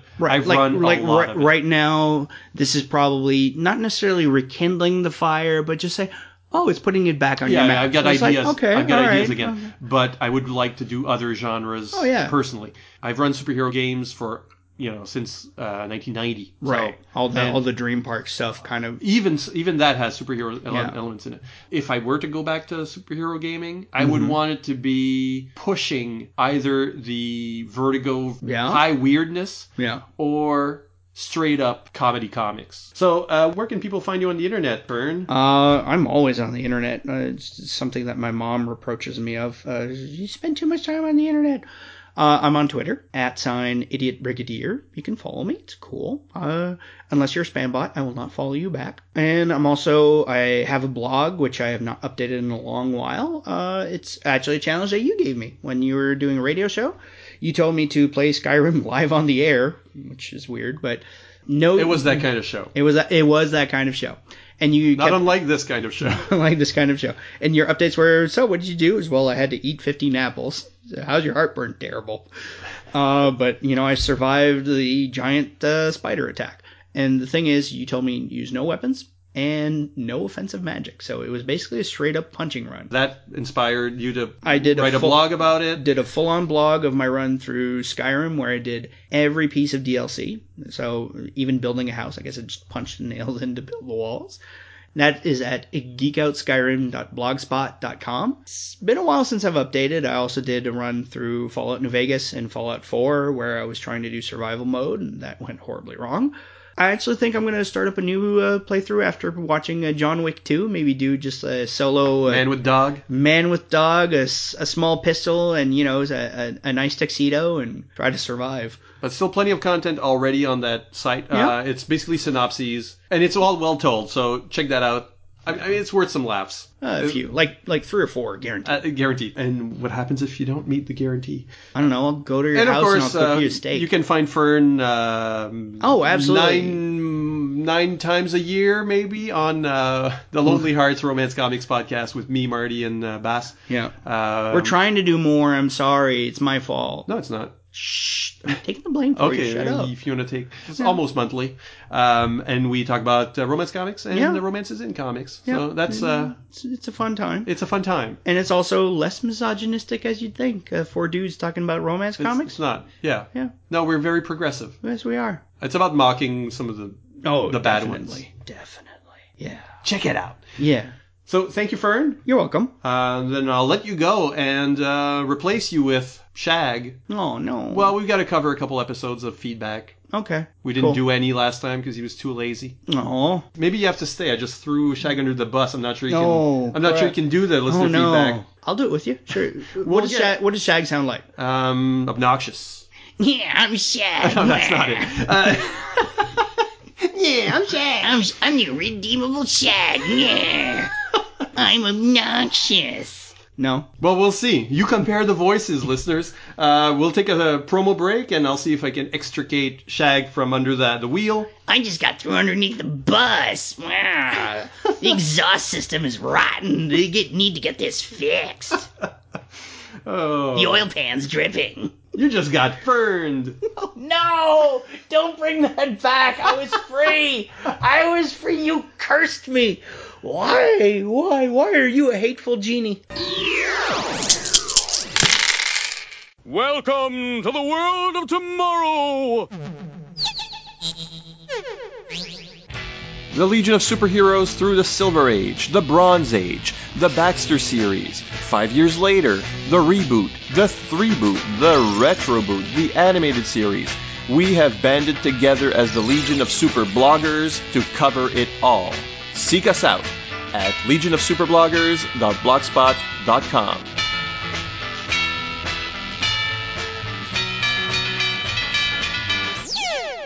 Why do you always have to say it that way? Haven't you ever heard of a little thing called showmanship? It's a small world after all. It's a small world. Great comics come in all shapes and sizes. Coming soon from the Fire and Water Podcast Network. It's Digest Cast, a new show dedicated to our beloved pocket-sized treasures from that bygone era of the 70s and 80s. Hosted by the Fire and Water Podcast team of Rob and Shag, and will be joined from time to time by special guests. It's Digest Cast, because big things come in small packaging. Coming soon to the Fire and Water Podcast Network.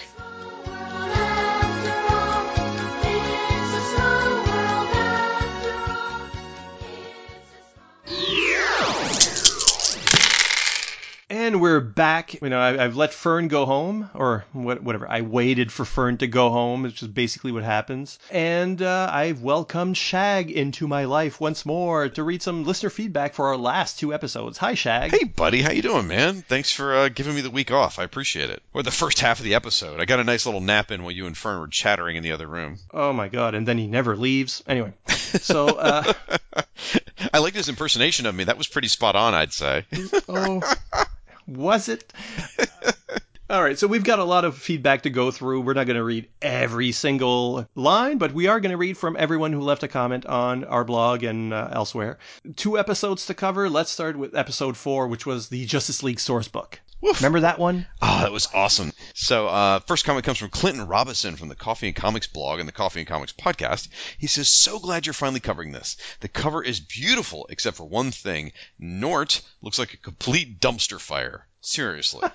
He's not far off. Nort does look completely out of whack. Next, we have Chris Franklin, who, from Fire and Water Podcast, of course, Supermates, Power Records, Batman Nightcast. I'm sure he's doing other things in his life. He beat Michael Bailey to this comment. He said, still listening, but before I forget, Superman's flashbacks to his Justice League adventures were detailed in Action Comics 650, I believe. It did specifically mention Starbreaker and the Weapons Master, etc., which were mysterious lines in the source book. I seem to recall I called those out, saying that's kind of weird that they did this pre-crisis stuff. Yeah. He also says, great show, fellas. I think I actually did get this for Christmas the year it came out. I think my mom got it for me. Picked up from one of our big city comic shop trips. Even though I never could get the gaming going, I still love the book as a League reference book. Mayfair's print and layout limitations dated a bit, but it's still fun to browse through. Absolutely right, Chris. It's a beautiful book. Great mom. Yeah, exactly. Because that's putting that on your Christmas list is really, really dangerous. That's a deep cut. Yeah. Ryan Daly, also from our network, says, great show, guys. Will this be a weekly? To which I answer, a twice weekly. Thanks, Ryan. That joke was very weekly. Oh. Then we heard from our buddy Michael Bailey from the Crisis podcast and the writes over at the Superman homepage, and now with the views from the Longbox Podcast Network. Not just a podcast, it's now a network, folks. Anyway, he says, I picked up the source book back in the summer of 1991 at Walden Books, and he asks for a moment of silence, please, for Walden Books. I have to give that to you. He goes on to say, I have played very few role-playing games in my life, so I didn't get a whole lot out of the book on that level. But like the Superman source book that I picked up a few years earlier, this book was full of the kind of info that I craved at this time. I devoured the book and continue to love it to this day. And he goes on through some other comments, but he does say that image of Dr. Destiny's entry, it freaked me the F out when I was 15 years old. Yeah, when you're not ready for it. It's right out of a Sandman comic. So, let's see. Oh yeah, this is from American Hawkman, who left it on Sisko's blog of Geekery. I immediately shouted out to you, "Holy crap, Shag!" because we went on about how Gypsy is rubbing up against Hawkwoman's wing on the cover, and it was kind of strange. And we never realized through the whole podcast that the Hawks are not otherwise in the book. There are no stats for Hawkman or Hawkwoman. That's insane. I cannot believe we missed that. I mean, they were so thorough about the different eras of the Justice League and including so many different variations on different characters that they just skipped the Hawks by accident. I mean, it had to be on accident. It couldn't have been on purpose. There's no way they would have gone, yeah, let's keep Firestorm's elemental version in and the female Dr. Fate, but just strike the Hawks. Because they were even part of the Justice League International team at this point. Hawkworld in the wings, so to speak. I don't know. It's a very odd omission. I wonder if it did have something to do with Hawkworld. Hawkworld itself fixed the continuity problem by saying there was like a Hawkman and Hawkwoman 1.5. Well, hold on. That fix wasn't done until much later into the Hawkworld series. That wasn't right out of the gate. That wasn't until Hawkworld Annual #1 or something like that. It was far down the line. Yeah, so they don't have an answer, but Hawkman and Hawkwoman, can't have been in those Justice League adventures. So even though eventually there's a retcon that says, when they were around during Invasion, during Millennium, there's an explanation eventually, but the source book doesn't know that. Wow. So all they did was just wipe them out of history. But they're still on the cover. Right. Well, I mean, McGuire was drawing them in the book, at some point. Yeah. Ugh. All right. crazy. Then we heard from our buddy Daniel R. Budnick. He says, "Thank you for the great episode, guys. I never did much gaming apart from some D&D and a bit of Marvel game, but I still found it very interesting.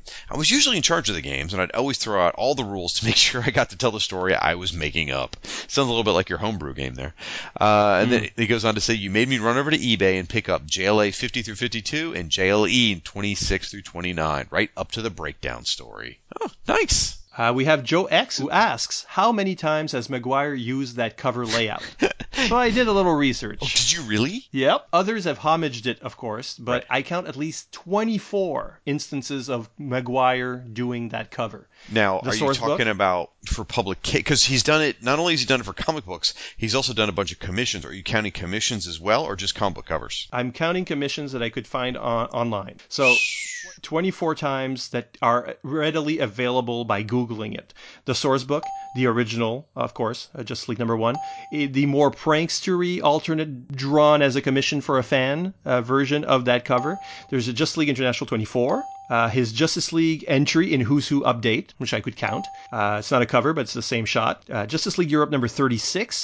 Justice League Antarctica Annual number 4, which is reversed because they're looking the wrong way, which is a fun idea. Right. Justice League Europe Annual number 2, was the Armageddon 2001, with a very strange team makeup. And these are all still Maguire doing these? All of these are Maguire. Okay. Arguably, Justice League America number 29, which is Blue Beetle surrounded by gorgeous women. Kind of the same shot. I say no on that one, but go ahead. Well, down to 23. The Modern Masters series, volume 10, which is about Kevin Maguire. Yep. So he's in the middle of that shot. Formerly known as the Justice League, number 1. Yep. Ambush Bug Year None, number 5. Okay. Justice League Rebirth, the variant cover, very recent. Retroactive 90s Justice League America number 1. Okay. Fanboy number 1. Justice League Generation Lost number 1 and number 24, variant covers, I think. And pinups with, there's a DC and Marvel B-listers one, the classic JLA, the Women of the JLA, Justice League International, Batman 66, Cinematic Avengers Assemble, and one with Namor at the center and Hellboy at the back, which he calls his Dream Team. I found these all 15 minutes online. So, yeah, Joe X. Kevin Maguire does that one a lot. Let's put it back up to 24, because I'm pretty sure he did one of all the Doctors from Doctor Who. Oh, man. I'll have to look for that one. At least that's if my memory serves correctly. So that's fantastic. Thank you for doing that research. If you don't mind sending that to me, because that's one of the things I'm sort of compiling for my Justice League International podcast, and that would save me a lot of legwork. Thank you, sir. Let's see. Then we heard from our buddy Dr. Ange from the Supergirl blog, Comic Box Commentary, and the Legion of Super Bloggers.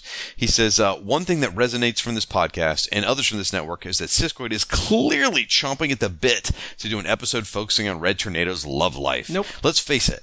Kathy Sutton might be designated as a buddy, but it really should have been labeled Buddy with Benefits. How can this not have been covered on The Lonely Hearts, given Siskoid's clear interest in the topic? What's the benefit? You might have lost that in the English translation. I'm not really sure. A shoulder to cry on. Iced D, Michael Garibaldi here, says, Shag noted the quarterly newsletter that Mayfair mailed out. I never saw those, but I did see the full-page ads Mayfair would put into Dragon Magazine. I'm surprised you didn't mention these, since you featured the Blank Slate Firestorm ad on your blog a few years ago. Fantastic episode, as always, gentlemen. Well, we did mention them in our very first episode. Mm-hmm. We just didn't mention it in episode 4, yeah. And it probably depends on what exactly someone, when you bought the second edition box, because I had a newsletter in it, the one with the Day of the Superman and Wave Rider, that was included, I'm pretty sure that was included in my box.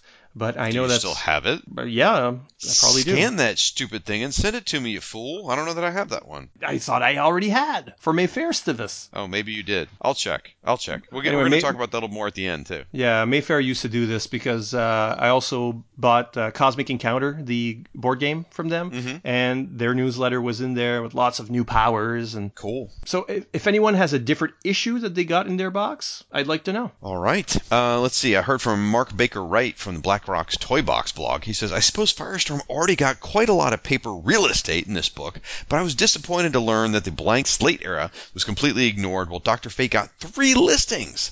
I guess that's also at least in part due to the fact that the female Dr. Fate, easily the most obscure of the 3 incarnations featured, had a current book on the shelves, of course. And I responded to Mark basically saying, actually, it's not so much because Dr. Fate had her own series, it's because all 3 incarnations of Dr. Fate had recently appeared in the JLI in the past couple of years. Whereas, he specifically mentioned the Blank Slate Firestorm. Well, that was just in one panel that Firestorm appeared in there, and that, if I recall, that was Justice League number 24. I guess now that I say this, he was in issue number 10 as well. But I don't think the Elemental version even appeared at all in the JLI. So I think we're lucky to have gotten that version of him at all in the real estate. So, and of course, if you want the Blank Slate version, that's over on my Firestorm fan blog. Then we heard from my buddy Jimmy McGlinchey from our Irish embassy, and that's a JLI call out if you don't know what I'm talking about. And he says, Shag, you were wondering about Dr. Light, the good one, her involvement with the Japanese embassy. And because I did, in that episode I did pose, I'm like, when did she join them? He says that came about in the Justice League America annual number 3, when the JLA and the JLE teams were touring the embassies. Dr. Light appeared there, and she was examining the comatose Rising Sun, who was there after the events in Justice League Europe number 2. Thank you, Jimmy. I appreciate that clarification. As for Jeff R., he says, did you guys, and thus the source book, not mention Lobo at all? Pretty strange for someone who was almost a member for a while, given the informality of membership in that era, at least. He was on a mission monitor board thing for Oberon at one point at least. Also, due to that informality, it's probably impossible to say if the next member to join would be General Glory or Blue Jay / Silver Sorceress. Do you think Lobo was a member? I don't think Lobo was a member. Well, actually, Jeff's onto something. Being that I've been rereading these Justice Leagues lately, there is a period where Lobo sort of declares himself. I don't remember what words are used, but he basically says, I'm hanging out with the team now. And it wasn't because he wanted to. He had a sneaky backdoor mission he was working on at the time, but he spends quite a few issues hanging out with the team. He hangs around the embassy and stuff like that. So if you're going to have a whole section of allies, or even enemies, he probably would have been pretty fitting, actually. Well, if you're going to include the Creeper, then... Right. Yeah, I think exactly. Lobo counts. Well, if you're looking for stats for Lobo, he does appear in the 2996 Legion source book, which is another favorite of mine. And since Jay and the Sorceress do get stats under Heroes of Angor, General Glory would have been the character we narrowly missed getting the stats for, and his dog. And the world's a little less for that. So then we hear from our buddy Brian Linton. He says, hello, my name is Brian, and I'm an RPG addict. Wow, it feels good to finally admit that fact. Hi, Brian. Hi, Brian. He goes on to say, back in the day, I too used to frequent my local Walden Books, where I would buy up all manners of RPGs. I hardly ever played the games, but I spent hours creating characters and reading the lore. Brian, you are not alone in that category. Then he goes on to say, finally, I wouldn't worry yourselves about the timing of the episodes. I consider them to be all the more valuable for their rarity. Wow, well, thank you. But considering this is the 3rd episode in 2017, I'm afraid we're setting a horrible precedence. What do you think, Siskoid? Yeah, I'm preparing the 4th right now. Okay. Now, as I was going through this, in the episode 4, I did discuss how the JLI were given preferential treatment in that book, and I speculated about how prominent the JLI would have been featured in the future RPG source books. Well, specifically the West End Games one. I looked forward into the JLA RPG source book from West End Games. It was about 10 years later, and dude, this was when Morrison had turned the JLA into like a runaway hit for them. Mm-hmm. Believe it or not, the JLI stats don't even appear in the book. They get mentioned briefly in the history, but no stats at all. Wow, how the mighty have fallen. Ouch. Rough. Let's look at another chapter of Diablo Frank's biography. You know him, of course, from Rolled Spine Podcast Network, Marvel Superheroes Podcast, DC Bloodlines Podcast, Idle Head of Diablo, Martian Manhunter Podcast, Diana Prince, the new Wonder Woman Podcast, and many more podcasts and blogs, and mostly comment sections, really. I have to say this. You say where we know him from. I also know him from recently, him trying to drink me and all my friends under the table at Heroes Con not too long ago, and he did pretty darn well. I hear that our network did not do so well in the drinking under the table contest. No, one of our forerunners ended up hungover and puking the next morning. Wasn't me. Well, I wasn't there to defend the title. There you go. Nor would I have been very good at it. Let's see. Among other things, he says super strength is one of John's least unique powers, so I have no problem with him being outmuscled by Power Girl or any other Kryptonians / Daxamites, etc. I still call it crap. But if he wasn't one of the weaker examples of A-class strength, he couldn't get his ass kicked in every 3rd JLA adventure to establish a threat another leaguer has to overcome.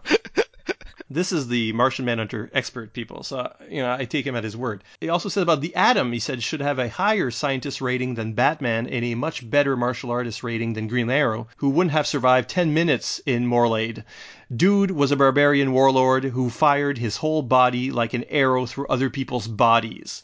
When Batman uses an eraser as a trampoline and ricochets from one crook to the next, then he can get the higher acrobat rating. Major Atom defense. On Red Tornado, he says, Tornado has a lot going for him that amounts to nothing once you factor in that he's Red Tornado. He has a high connection to Kathy Sutton and a skill of 9 in marital aid. Ouch. I do like this comment. This is way down at number 9. He says, I just can't with Crimson Fox. She's the impoverished Frenchman's Catwoman. Vixen is wondering what you're doing in her seat. She's a bit better than that. Hey, she's made it on TV since last time we did that episode. Exactly. On Despero, I want to say Despero, and is it Despero? And I know it's Despero. He says it's Despero, like Desperado, but shorter. For frig's sake, watch any cartoon, man. Despero is the nuclear of Shag's supervillain vocabulary. It sounds like the world's most depressing breakfast cereal. It has the word despair in it. Despero. It sounds like he's desperate. I said it as Despero for years. I wouldn't be surprised if I mispronounce it from time to time still to this day. I like Despero, but I guess it's Despero. Whatever. So he says also the Royal Flush Gang. Shouldn't they save a tree and just list their stats as roll a 5 or higher to beat the lot of them? That's not bad. That's pretty funny. All right. Well, thank you, Frank. We appreciate all that. Then a final comment from episode 4, again in the Justice League Sourcebook. We heard from Bradley Null, and he says, huzzah! For that once-a-year opportunity to hear about superhero RPGs from the superhero fan point of view. There are plenty of RPG podcasts that sometimes do supers, but most are from the gamer perspective. Even though it's rare, it's nice to see games from a super fan's view. Well, thank you, Bradley. We appreciate that. That is sort of the way we look at this. And, Cisco had said it at the top of the show, but let's just bears repeating. If you want to hear your comments read on the air, your best place is to go to our website. Yes, there's social media. Yes, there's Facebook and Twitter and Grindr and Tinder and all that crap. Your best place to leave your comments, though, is at the Fire and Water Podcast website. That way we'll be sure to see it and read it on a future episode. Yeah, don't leave them on Tinder. That was not a good suggestion. Okay. Well, we have another episode to look through as far as feedback goes, because since last time, we also had the 5th episode, Megs versus Phaser Rip, where we clashed with our friends Dr. G, Man of Nerdology, and David Gallagher, who apparently love the Marvel Superheroes game more than they do the DC Heroes RPG, which is absurd. We've got comments on that one as well, and we're not even going into the large discussion that happened on Facebook on the Megs page, because those people were biased. Well, okay, it happened on the Megs page, it happened on David Gallagher's page, it happened on my page. It was all over Facebook. Huge debates, which was great. It was awesome. Everyone had their own mini debates before the podcast was released and after the podcast was released, which were wonderful. But again, we're going to focus in on the comments from the website. Let's start with Alexander Emosias from Armchair Gamer Blog, who, when he found out already a 2nd episode this year, I roll to disbelieve. Too funny. You failed your save, sir. Exactly right. Again, for this episode, too. We heard from our buddy Sphinx Magoo, which I love his name. It says, it's kind of funny how Shag says that the Marvel RPG players tend to play Marvel characters while the DC RPG players played their own characters. Zooming ahead to the 21st century, that's the kind of design mindset behind the online games. The Marvel Superheroes game has players play as Marvel characters. There might be different costumes and skins to keep everyone happy, but they're all characters we've seen in the comics.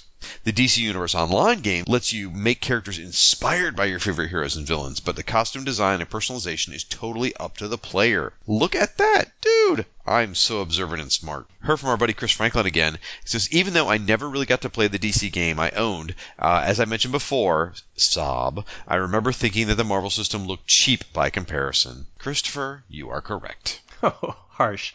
Bradley Null chimes in again. He says, this was a fun debate. I'm a GURPS Supers guy who was a Champions guy. I never liked the licensed games as much. I did like the DC game supplements better, but that's because I had a friend who came up with a conversion table from DC to both games. He also helped us switch between Champions and GURPS. He claimed the word system for Marvel was too hard to convert, but he was a Legion fan who hated anything with an X on it, so I suspect a bias. The words do have number values, so, but I get it. I'm also a GURPS head. Like him, but while I've run the game in many genres and settings, Old West, time travel, auto duel, Vikings, Mars, steampunk, Ice Age, some of them even overpowered, like Black Ops and Mecha, I never did get to run any Supers game. I did manage to talk about GURPS Supers on the Dial G for Gamer. I think it's episode 2. Check that out at Pulp to Pixel Podcasts. See what you think. You should be checking them out anyway, because they were part of that this big crossover, the debate right now that we're talking about. We have a listener called Michael who says, for DC's Meg supplements, DC editors actually wrote some of them, especially DC 2nd edition. They even had Neil Gaiman write about magic. My understanding was Marvel was very hands-off for the RPG with TSR. Editors and writers both contributed. We talked about Alan Moore. Check out our second episode of Hero Points for an interview with the writer of the Atlas of the DC Universe, Paul Kupperberg. Woohoo! And I still stand by Atlas of the DC Universe, best game source book ever. No doubt about it. Heard from a friend named Mark C. He says, terrific episode, guys. I had both the original DC Heroes edition and the Marvel Superheroes Advance games, spending much of my childhood poring over these books as I did with Who's Who and Ohatmu. I almost said Ohatmu or not, but anyway. He goes on to say, my favorite is the Marvel game because it's the one I played with a group of friends, but I have a deep appreciation for both, and he uses hashtag #FindYourJoy. That's awesome, Mark, and you clearly understand the mantra of this network. Slobberknocker says, DC Heroes wins. My reasoning is 'cause, and DC has Firestorm and Dr. Fate, so, when the game has your heroes, for sure, that gives you a little bit more incentive. And this commenter also wins because he mentions Firestorm, Dr. Fate, and his name's Slobberknocker. I mean, come on. That's just awesome. Is that just one of your alternate accounts? I have no idea who it is, but he likes all the same stuff I do. Heard from our buddy Diablo Frank again. He says, I bought the Marvel Superheroes Yellow Box in 1989 and still have the tattered remains of the battle book, campaign book, and that folded sheet of 8 character cards. It was the basic game. I played once or twice with my brother and cousin in the dumbest fashion possible. Like, I was into the Punisher and my cousin was into having his Hulk beat up my Punisher. He goes on to say, I bought the Mayfair 3rd edition DC book and some supplemental stuff in the late 90s and actually had some fun campaigns off of that using mostly original characters. And then finally he says, the Marvel TSR just felt like a cash-in on the fad, where the care and quality of DC Mayfair shines on.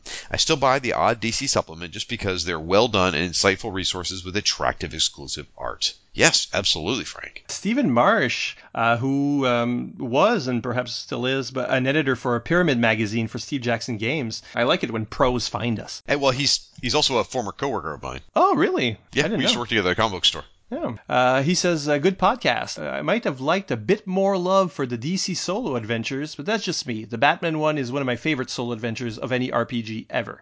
The only additional comment I had is that there was a tone difference between the two games that I've had a hard time describing. The DC Heroes game was more analytical, scholarly, something like that. The second edition of the Batman source book, for example, had fairly scholarly articles like, is Batman sane? And is Batman a killer? That still stand up well today. The Superman adventure Countdown to Armageddon opens with a classic Clark Kent is on a train where the bridge is out scene that breaks down pretty much every possible action a PC would make. It also begins with a super geeky technical GM note at the beginning that kind of shows the analytical nature of the line. In Action Comics number 546, Superman uses sunspot activity to make Brainiac malfunction. Brainiac has since developed defenses against this. That adventure also had great props that I used for my Clark Kent costume at Gen Con a couple years ago. The Atlas of the DC Universe is still an amazing source book of a fake universe. In contrast, the Marvel material was usually much breezier. For example, the supplement New York, New York should be a guide to New York City, but instead it's a fairly light selection of super short scenes and 16 pages of characters. This doesn't mean I dislike the Marvel stuff. I own pretty much all of it. Some of the material is absolutely brilliant. Every treatment of magic in the Marvel game is pretty much a delight, but it just didn't reward the same kind of invest yourself fully into that world mindset that DC Heroes RPG did for me. And he, gives a little example about the magic stuff. He says the original Marvel campaign book had one of the most amazing sequences ever. By the hoary hosts of Hogarth and by Ymir's frozen sea, I invoked the flames of Faltine to produce a cup of tea. That's hot. Calling on extra-dimensional beings for a cup of tea is like using a bazooka to kill roaches. So Dude, I remember that so clearly. Really? Oh, very, very clear. Because I had those early Marvel box sets, right? And so I remember that very, very well. In fact, I think that's probably the first time I ever heard that expression, using a bazooka to kill a roach. But I absolutely love that. I could never memorize it, but so glad Steven printed it there. That's awesome. Yeah, and Alexander Ozias chimed in to say he loved that Doctor Strange invocation and memorized it for fun. Good for him. That's awesome. Then we heard from our buddy Dr. Ange again. He says, I was definitely a DC gamer and thought the attribute point was a very good thing, making charts and roles easier to figure out rather than harder. I also thought that the concept of hero points was very much like comics. It became something of an easy answer when faced with crazy things in comics or sci-fi. Now, in fact, to support this fact, Dr. Ange was tweeting for a while there on Twitter. Whenever Supergirl would do something sort of like outlandish in the Supergirl TV show, he would say, why could she do this? Hero points. Anyway, he goes on to say, this made me pull out my Legion supplements and look at the stats, motivations, and all the great character stuff those books added to the mix. He kept our brand alive that week. Yes, he did. Paul Hicks from Waiting for Doom podcast says, I listened to this. So I promised him I'll be sure to mention it in the listener feedback, which I have. Well done. Excellent. We heard from our buddy again, Mark Baker Wright. He goes, I have to confess, I've never had either the DC nor the Marvel RPGs, and thus I can't quite join in the sense of nostalgia that many of you do when listening to Hero Points. Still, I found it entertaining bit to listen to, and I've always learned something. He goes on to say he used to produce a podcast, but that went by the wayside, and now listening to us has caused him to sort of toy with the idea of picking up podcasts again, which I think is great. That's awesome, Mark. And he quotes the mantra, find your joy. Fantastic. Pointless Ephemera. I love that It's a handle. website, too. Says, I've owned a copy of the Advanced MSH set for almost 20 years now, and it's hands down my favorite ever RPG. I love how you can pick it up, play it in minutes, and it only needs one chart, regardless of what Shag claims. I've run 2 separate campaigns over the years. The most recent one was set in the 80s with player-generated PCs and featured the heroes winning the Eurovision Song Contest after they'd beaten up the Latvian entry, which sounds great. Well, so this starts the debate. Is Pointless Ephemera, I can't even say it. Ephemera. Is it secretly Professor Allen or is it secretly David Gallagher? It's one of the two. It's got to be. Just kidding. Then we heard from our buddy Gene Hendricks from the Hammer Strikes podcast and blog, Legends of the Superheroes, the Quantum Cast, and much more over on the Two True Freaks Network. He says, having never played the DC game, even though I own many of the source books, I can't tell you which game is better. What I can tell you is what we did for the Marvel game. My group of friends and I played the advanced version of Marvel all through middle and high school, and even into college. We always played characters based on ourselves with superpowers. For example, one of my first characters was me with Dark Force Generation and Manipulation, codenamed Spectre. This character changed over time, but it was still me. And he goes on to describe in a lot more details. The name of their team is the South Jersey Avengers. It cracks me up. Makes me think of that Redneck Avengers thing on YouTube. He goes on to say, I still have many of the handbook supplements, which I agree are better than the DC version, since they are designed to be all in one, not additions to the Who's Who entry. That's a fair point. Those Marvel handbooks are pretty cool looking. Trey Hooks says, I can't bear myself to say Shag was right, so I'll default to say Siskoid was right. What? We were on the same side. It's fine. He agrees with both. He says, I've always had both games, but Marvel was the easier system for me to understand. Flash forward 25 years, and based on this episode, I suggested playing with my kids, 7 and 10, first edition instead of Marvel, which they had recently started. I read the Getting Started, the first half of the player's book, and took them through Titans Nevermore.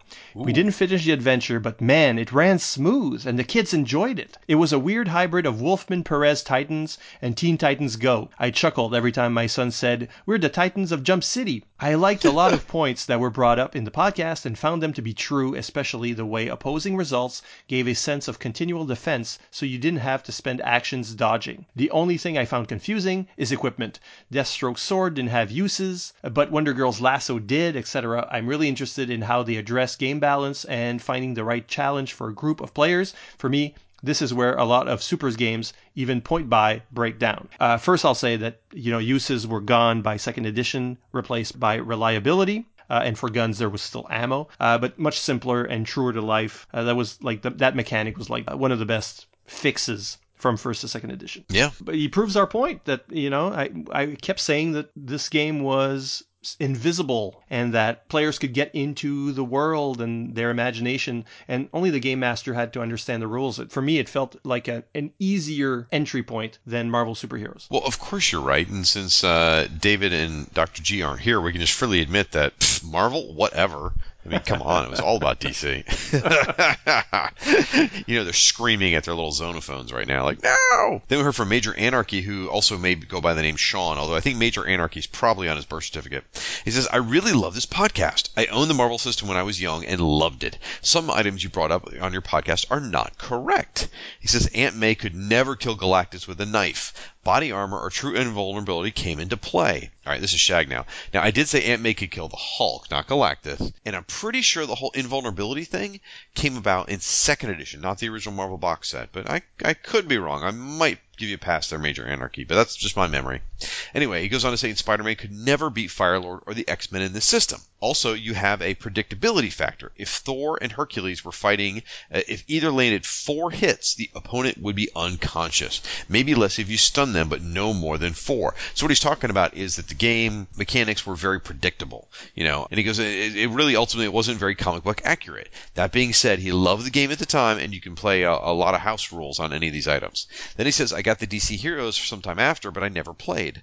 I would think reading the rules, Spider-Man has a better chance of beating Firelord or the X-Men using the hero points and the luck of the dice, much more so than Marvel Superheroes. So I think what he's saying is he loves the Marvel Superheroes game and was really knowledgeable about it. But it sounds like he's saying DC's got, a leg up on it. Actually, that's probably not what he's saying at all, but that's how I'm going to choose to interpret it. Well, even David and Dr. G kind of sounded like they were DC fans by the end. American Hawkman says, much as I love Megs, there's a reason I play Phaser Rip more often and have for 30 years. Speed of character creation, Megs requires a session 0, as opposed to Marvel. Phaser Rip requires 10 minutes while the pizza is being ordered. That's true. Marvel is a lot faster out of the gate. Then we received an email from Mark Brinkman. He says, just stumbled over your podcast after Googling for the old DC Mayfair RPG. I played a lot of DC Heroes. I GM most of it, several campaigns for an old group. And he says, the old gang is split up across the country now, but I still have fond memories of some of those wild events and campaigns we ran. DC's always been my favorite system.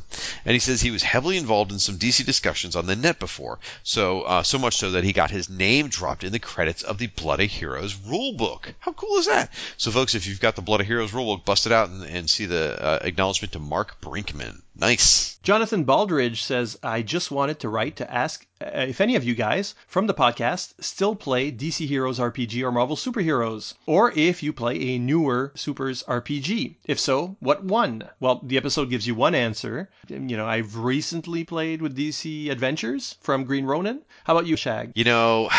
On one of the recent episodes, I told you how I joined a group and we were doing, was it Paragons and Travelers or something like that?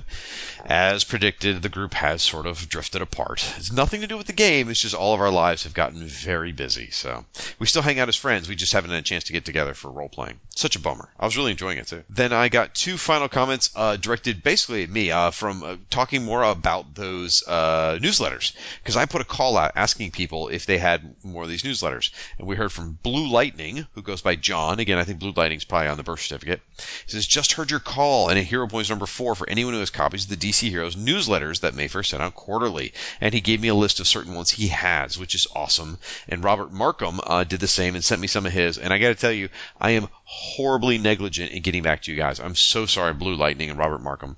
I will make an effort to look these up as soon as possible, figure out which ones I have, and try to combine all these efforts together, and we'll have a repository for as many of these newsletters as possible, especially once Siskoid finally sends me his that he's been promising for years. I thought I had. Might be an idea for a whole episode if we collect them all together. Ooh, they're fun. Yeah, it might be a reason to talk about something. We are planning a 4th episode in 2017. We are?